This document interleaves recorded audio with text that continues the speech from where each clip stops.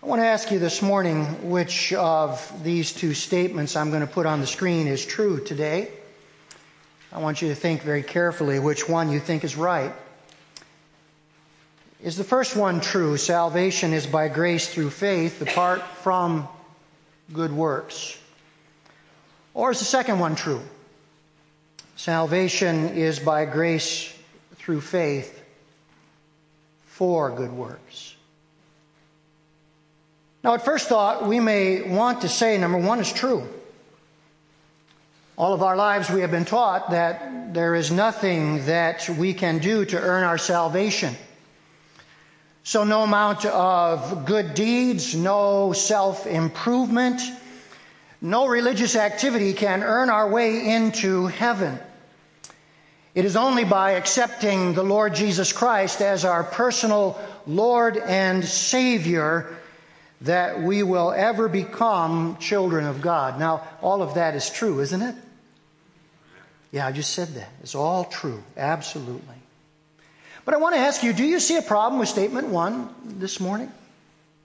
Is there a limitation with it? Well, if you think carefully, what you will see is there is no goal. There is no purpose. There is no outcome. You see, if we affirm that statement number one is true, essentially we can live unchanged lives and still claim that we are Christians. But I want us to understand today the Bible is absolutely clear. Salvation always has a goal, it always has a purpose, and it always has an outcome. That purpose is to glorify God by following the Lord Jesus Christ and doing good deeds as He defines those good deeds. You see, statement true is really the right one. Statement two is really the right one because it shows us why God has saved us by His grace. Last Sunday, somebody asked a very important question. They turned it in at the close of the service as we were talking about what the Bible says about false teachers. And listen to this excellent question, Pastor. Does Matthew 5:19 apply to all Christians or only to false prophets? Do we recognize all Christians by their fruit or only false prophets? That's an excellent question. It's a very, very penetrating, excellent question. Jesus' answer is emphatically yes. All Christians are recognized by their fruit. In fact, as he continues to wrap up the Sermon on the Mount, he moves from false teachers to false followers. And I want you to take your Bibles and turn with me this morning to Matthew chapter 7. And I want to read for you verses 21 through 27. But let me remind you how this section begins. Speaking about false teachers in verse 20, Jesus says, "Thus by their fruit you will recognize them." But now he moves on. And he applies the same thing to all Christians. Would you follow along as I read these very penetrating words? "Not everyone who says to me, 'Lord, Lord,' will enter the kingdom of heaven, but only he who does the will of my Father who is in heaven. Many will say to me on that day, 'Lord, Lord, did we not prophesy in your name? And in your name drive out demons and perform many miracles?' Then I will plainly tell them," the idea here is I will say this right to their face, "I never knew you. Away from me, you evildoers." Therefore, everyone who hears these words of mine and puts them into practice is like a wise man who built his house on the rock. The rain came down, the streams rose, and the winds blew and beat against that house, yet it did not fall because it had its foundation on the rock. But everyone who hears these words of mine and does not put them into practice is like a foolish man who built his house on sand. The rain came down, the streams rose, and the winds blew and beat against that house, and it fell with a great crash. One question is being answered in these verses. What is the telltale sign that we belong to Christ and we are going to heaven? That's what Jesus answers. Now this morning, here's what he does. He gives us a principle, and then he applies that principle in the well-known parable of the wise and foolish builder. Today I want us to look at the principle, and then next Sunday, Lord willing, we will look at the parable of the wise and foolish builder. But I want to come to the final message today in the Sermon on the Mount, entitled What Jesus has to Say About Two Foundations. Now, I want to say to you today, this is a very penetrating sermon. A very penetrating sermon. And I need God's help. I need the help of our Savior. And I want you to just bow with me in prayer this morning as I call upon our Lord to help me this morning. Would you bow with me? Gracious Savior, I need your help so much this morning. Oh, blessed Lord, where there is fear, may you grant courage. Where there is the desire to please, may you enable me to please you alone. Where there is the tendency to confuse or water down, oh, blessed Savior, may I be clear. Oh God, every steward you have said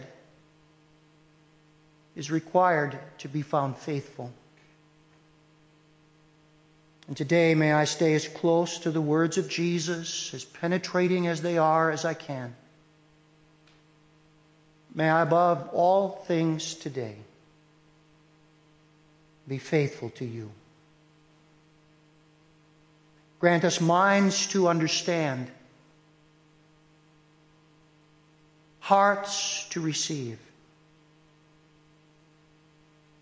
and wills to obey. May lives be changed today by the power of God's Word. In His name we pray. Amen. Let's look at the principle this morning that Jesus is teaching us in verses 21 to 23. And that principle is this: the only sure test of having a relationship with Christ is doing His will. That is the acid test for anyone who wants to know they belong to the Savior. Jesus says in verse 21, "Not everyone who says to me, 'Lord, Lord,' will enter the kingdom of heaven, but only the one who does the will of my Father who is in heaven." Now, we must make this very clear this morning that Jesus is not talking about how we become a Christian here.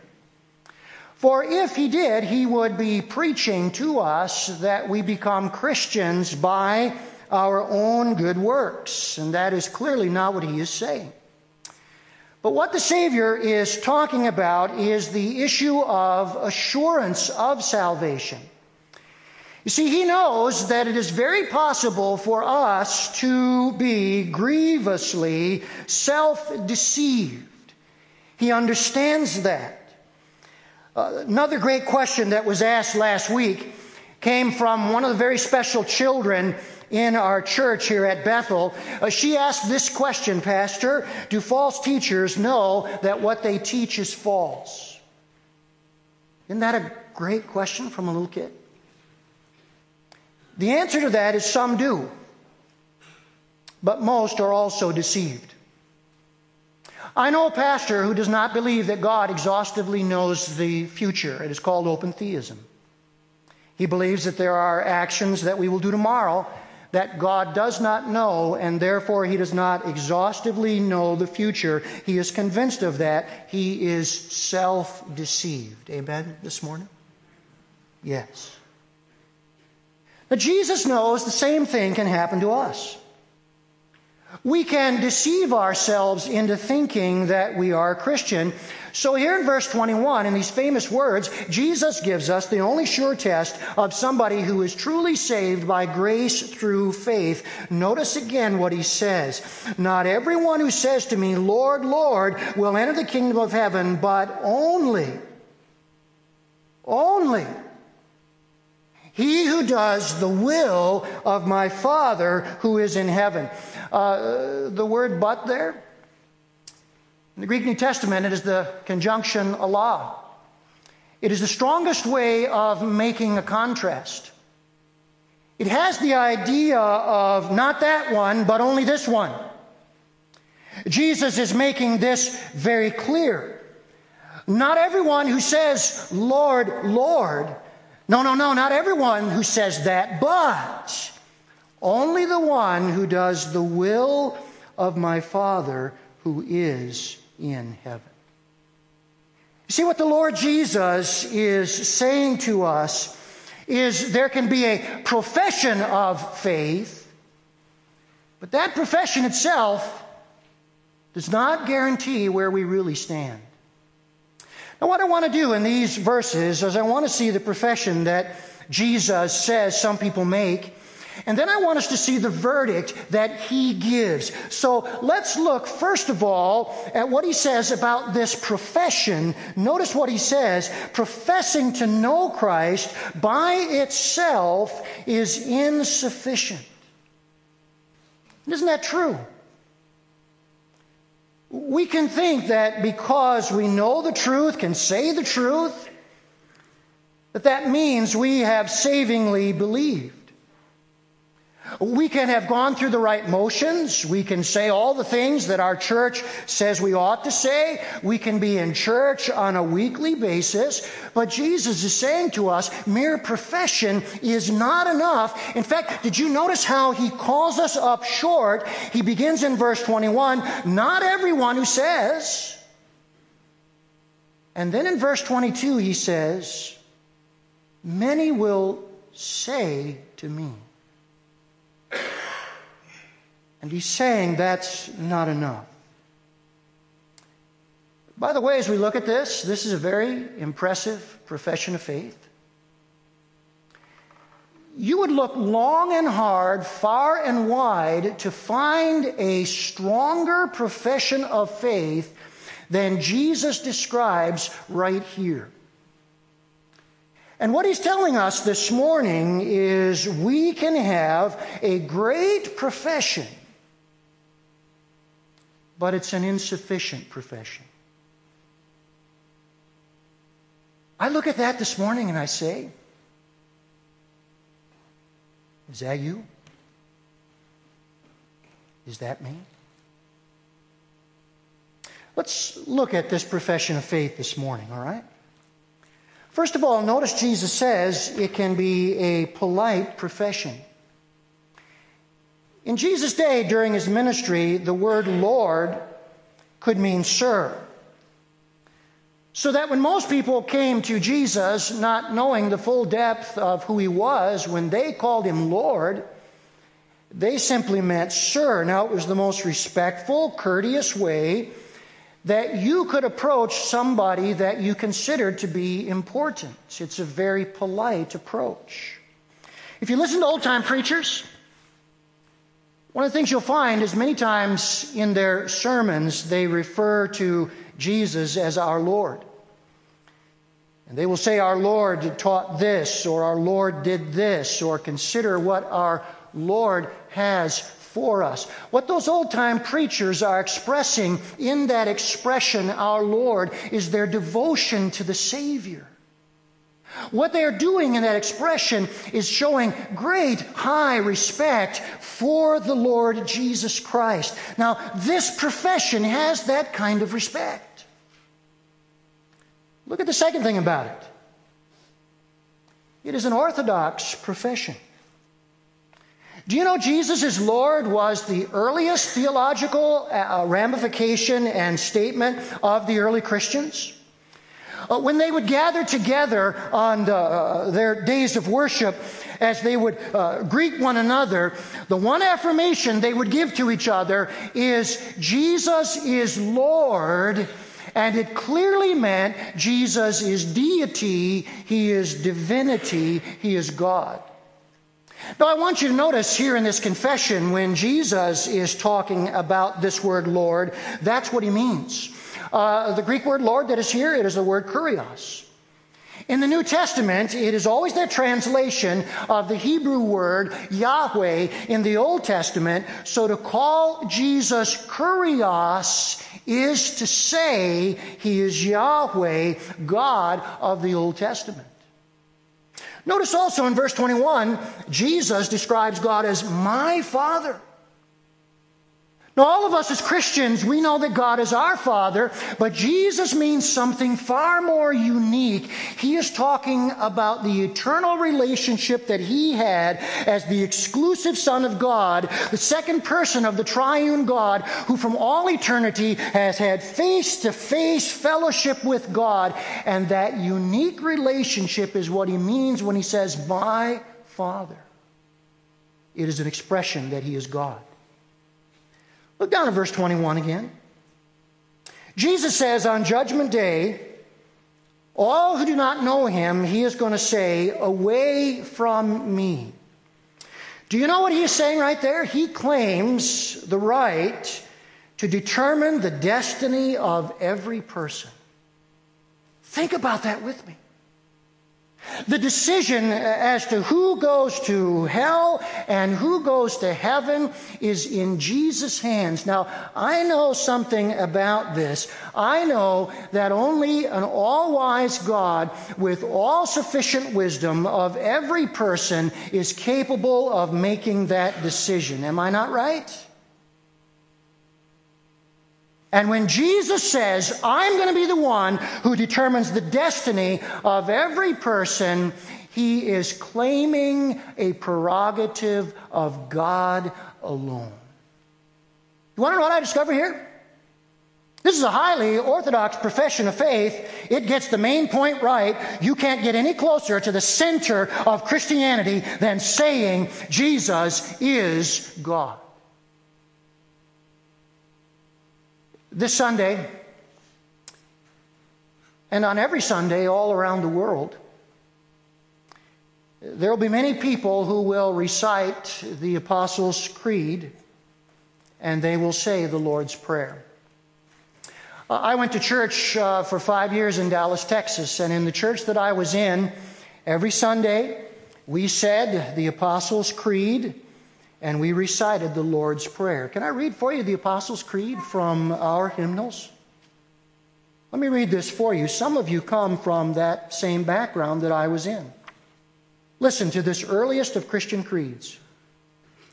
I believe in God the Father Almighty, maker of heaven and earth, and in Jesus Christ, His only Son, our Lord, who was conceived by the Holy Spirit, born of the Virgin Mary, suffered under Pontius Pilate, was crucified, dead, and buried. He descended into Hades. The third day He rose again from the dead. He ascended into heaven and sits at the right hand of God, the Father Almighty. From thence He shall come to judge the quick and the dead. I believe in the Holy Spirit, the holy Christian church, the communion of saints, the forgiveness of sins, the resurrection of the body, and the life everlasting. And all of us who know that great creed know how it ends with one word. All God's people said, Amen. Amen. That is as orthodox as it can get. But here's what Jesus is saying. Affirming the truth about Jesus does not necessarily mean we know Him. Late in his life, John Wayne had a little baby girl. One day on national television, John Wayne said, waxing very nostalgic, I'm going to raise my baby girl in the right way, and I'm going to teach her the Lord's Prayer, and I'm going to teach her some of the Psalms. But the truth about the Duke's life was he lived his entire life apart from the things of Christ. And you can affirm all day long the Lord's Prayer and some of the Psalms and even the Apostles' Creed. But Jesus says that alone is not enough. Notice that this can be a fervent profession. Twice here, Jesus says the people he's referring to say, Lord, Lord. That is a figure of speech. It is a doubling. Whenever we double something in a situation like this, we use it with high emotion and with emphasis. You know what this is, Lord, Lord? It is the strongest way possible, the most emotional way that you can claim a relationship with Jesus. A number of years ago in my very office, I led a young father to the Lord. After he had prayed, he was very, very emotional. And he said in my office, he said, I'm going to follow Jesus 100%. I had never heard a new convert say that, and I thought, wow, I'm expecting big things from this father. He came to our church for a few Sundays, and then he stopped coming. Today, he's divorced from his wife. He left the business that he built with his own hands. And the last I heard, he had mysteriously moved away from the area. He is further from God today than he was on the day he said, I'm going to follow Jesus 100%. And you ask me, what happened? What happened? Emotional fervency is no guarantee we know Christ. The last thing about this profession is, I think, one that troubles me the most. It can be a spectacular profession. Look at verse 22. Many will say to me on that day, Lord, Lord, did we not prophesy in your name, and in your name drive out demons and perform many miracles? Now follow me here very carefully. Look at the conviction that is made about their relationship to Jesus. They claimed that in the name of Jesus, they had done supernatural works in service to God. The word name that is used here 3 times, it stands for all that the person is. Therefore, it stands for Jesus' power and authority. And when they say 3 times in your name, the preposition in can carry the meaning of with your name. So what they are saying is, we had the name of Jesus as a weapon we could wield with power and authority. By the way, one of the things that is so common in our day is people use the phrase in the name of Jesus almost as a mantra. Are you with me? I've heard pastors who give this impression that in the name of Jesus is sort of like a magic wand.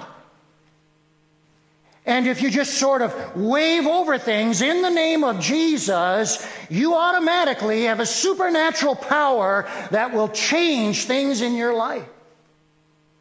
It's the very same thing that Jesus is describing with these people.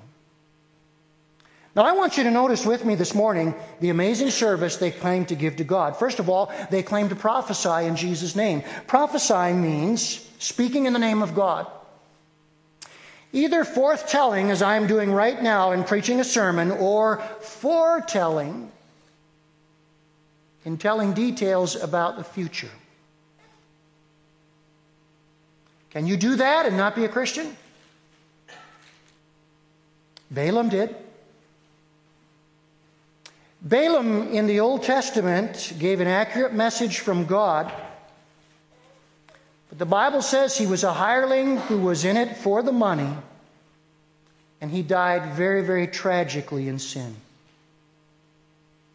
King Saul in 1 Samuel spoke under the spirit of prophecy, but he ended up committing suicide. Saul was one of only 3 suicides in the Bible. Think about this. A few years ago, the Atheist Club at the university here invited a former Assemblies of God pastor to address whoever would come as to why Christianity is not true. Can you believe that?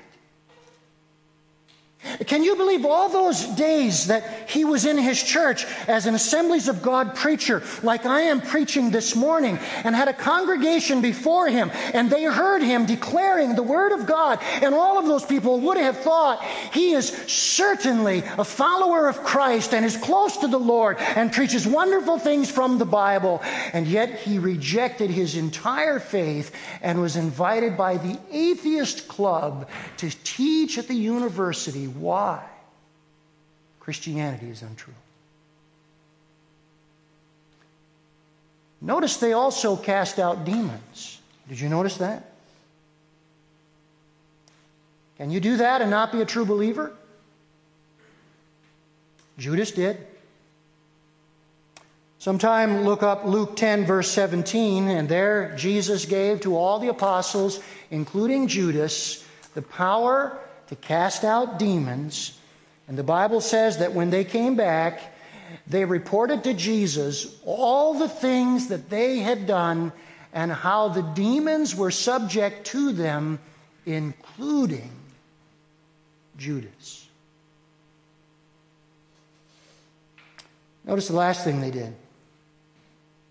They performed many miracles, verse 22. The word miracles here is the regular word for miracles in the Gospels for Jesus' miracles. Very interesting word. It is the Greek word dunamis, from which we get our word dynamite. It is talking about public miracles that are spectacular and powerful. And did you notice here that Jesus does not suggest that these claims are false or didn't happen? And we have to say, don't they prove that the doer of these things is truly born again? How could you do these things and be lost? May I quote to you a couple of verses this morning that are so needed in our day? Matthew 24:24, Jesus says, in the end times, many false Christs and false prophets will arise. They will do great signs and miracles, even to the deceiving of the elect, if that were possible. And Paul says in 2 Thessalonians 2:9 that when the Antichrist comes, he will come with the working of Satan, with Satan's power in all kinds of deceitful miracles, signs, and wonders.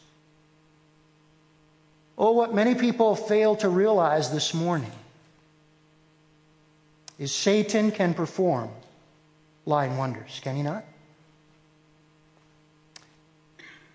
Several years ago, some Christians here in Marquette brought to our town a faith healer.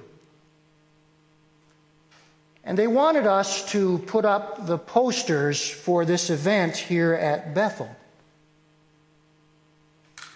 We said no. One of them said to me, well, Pastor, don't worry, because he gives all the glory to God and all the glory to Jesus for all the healings and miracles that happen. So, Pastor, do not worry. You know what that proves?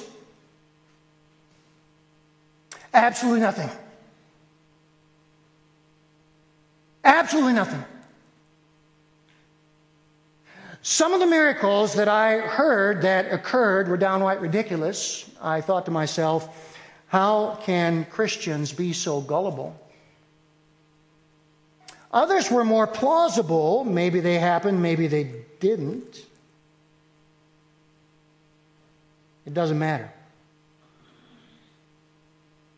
Anyone who claims supernatural power from Jesus as their promotional stick is not to be followed or not to be listened to. Such wonders prove absolutely nothing about that preacher's salvation or holiness of life. In fact, such claims may even prove the opposite, like here.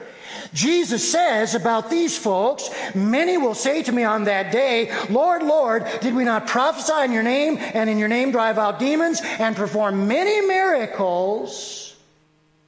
And yet they were false believers.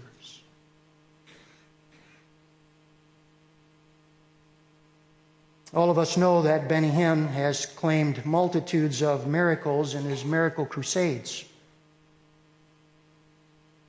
Do you know not one of those miracles has ever been verified? Not one. Many have been falsified. 2 women were told in one of his miracle crusades that they were healed from cancer. Got their hopes up. Thought, praise God. Thousands of people watching and affirming. 6 months later, they both died.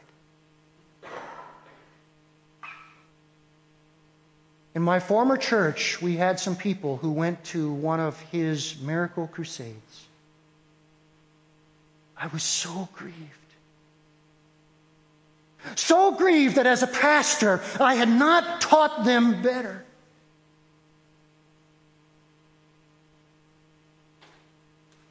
Now, what is Jesus' verdict on all of this? I mean, if we can make this kind of a profession, and it doesn't necessarily mean we are saved. What is his verdict? Let me give it to you this morning. Here's the verdict. Knowing Christ is real in our lives when it results in living for Christ. This is the only safe test for every Christian. Would you look at verse 23? Then I will tell them plainly. It has the idea, I will tell them to their face. I never knew you. Away from me, you evildoers. I think this is one of the saddest verses in all the Bible. If you can find a sadder verse, would you let me know? Here are people on the brink of eternity. They are expecting welcome from the Savior. And yet what the Savior says is they are self-deceived, and they will be shocked to learn what He says to them. Now, I want you to notice that they are self-deceived in 3 very critical areas. Let me just point them out this morning. Number 1, they think they are going to heaven, but they are going to hell. Jesus says to them, away from me. That is actually a quotation from Psalm 6:8. If you go back to Psalm 6:8 sometime, you will notice that it is an expression of total rejection by Almighty God. When we want to banish somebody from us or reject them, one of the strongest things that we can say is, get away from me. I've only had that said one time in my life. And it is so memorable to me that I have never forgotten. And now here is Almighty God saying, away from me. We do not know the exact nature of hell. Some of what is said in the Bible about hell is figurative. Some of what is said is literal. We do not know the exact nature of that place, but this is the worst eternal separation from God. That is the worst thing about hell. The God who made us for a relationship with Himself says to us when we face Him, away from me. And He says it forever. Notice the second way they are deceived.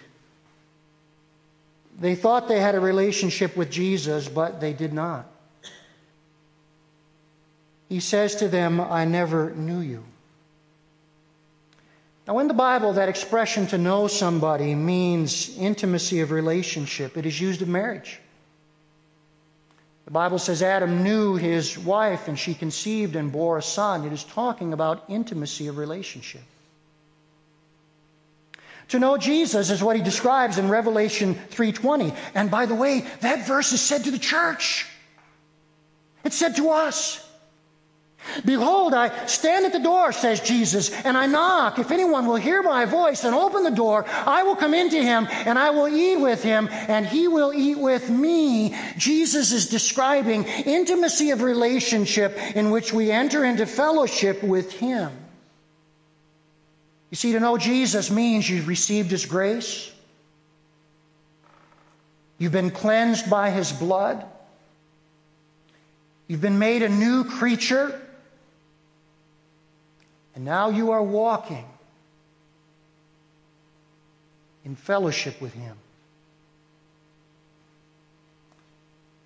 Third thing they're deceived about. Their lives and how they lived proved they were phonies. Jesus calls them evildoers. A very interesting word is the Greek word anamos. A means no. Namos means law. It means no law. Jesus is describing the person who lives as if without God's law. It is a rejection of the law of God as interpreted by Jesus for us because he's the revealer of God. What's interesting is it's in the present tense. Jesus actually means you who practice lawlessness or wrongdoing. It is not occasional wrong. We all do that. But it is consistent wrong. In this context, one Bible student says, this is what evildoers means. It refers not to any outward conduct, but to an inner state, a condition of the will. It is a will that has never been changed. It doesn't love Jesus or follow his teaching.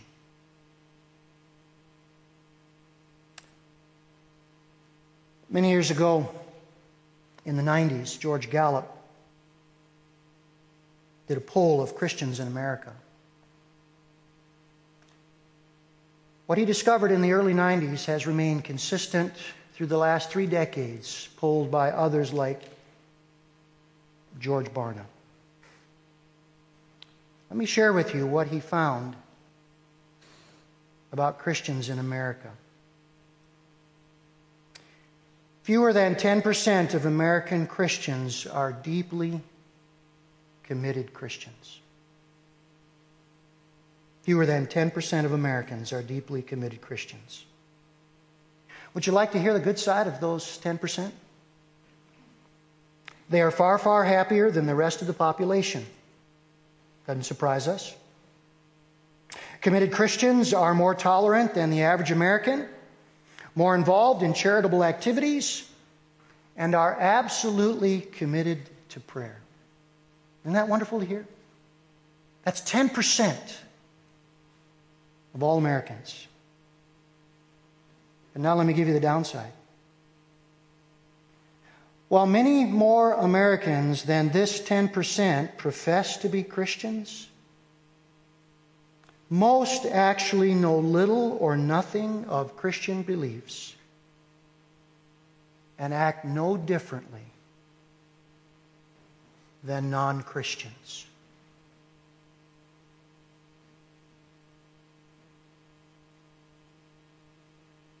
That's Christianity in America.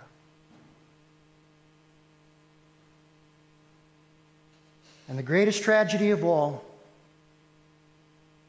is many of them are not Christians. Could that be me?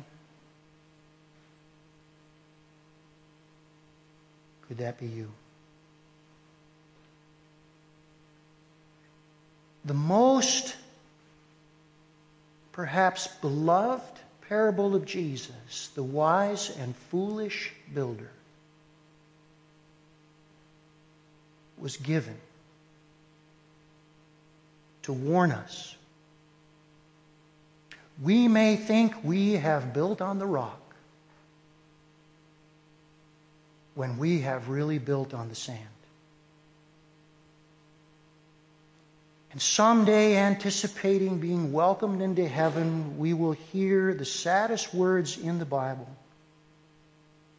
I will tell them plainly, I never knew you.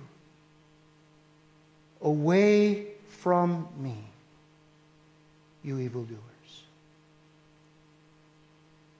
Oh God, help us. Oh God, help us. Help us today.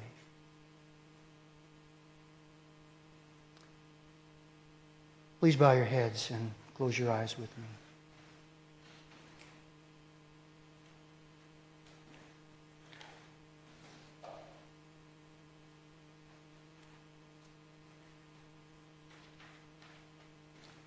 May you not leave this place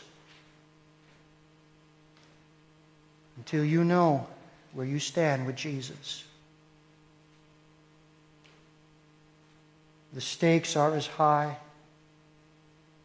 as anything ever could be. And you need to be sure that Christ is yours and you belong to Him. Today, you can say something like this to the Savior from your heart. Lord Jesus, I know that I'm a sinner. And I know I've failed you in many ways. But I believe who you are. You are the God-man. I believe you came to this earth. You died for my sins. You rose again that I might have life. Say to the Lord Jesus from your heart, Lord Jesus, I repent. I turn from my own way. Come into my heart, Lord Jesus, and be my Savior. Come into my life, Lord Jesus, and be my Lord. Forgive me of my sins. Grant me eternal life. Make me a child of God. Would you say, Lord Jesus, this very day, because you have promised whoever shall call upon the name of the Lord, believing in their hearts and confessing with their mouth that Jesus is Lord, that one shall be saved. And therefore, Lord Jesus, from this day forward, God helping me, I will follow you. Say to the Savior, thank you, Lord Jesus, for saving me. Father, I know today what I've asked people to do, they are unable to do. Our eyes are too blind, our hearts are too hard. Only the Spirit of God can take scales from blind eyes and can take hearts of stone and turn them into hearts of flesh. I pray, O Lord, today that you would do that very thing. Whether we have been in church for many, many years and have just sort of assumed everything is fine, or whether we just came in today, I pray, O Holy Spirit, that you would turn hearts toward Christ. We thank you that there is another affirmation the Savior will make. To all who know him by grace through faith, who have followed him as a result of that salvation, he will say, "Well done, my good and faithful servant. Enter into the joy of your Lord." And, oh God, many of us today know that is our destiny. Help all to be sure by the power of your Spirit. We thank you. We pray in Jesus' name. And all God's people said together,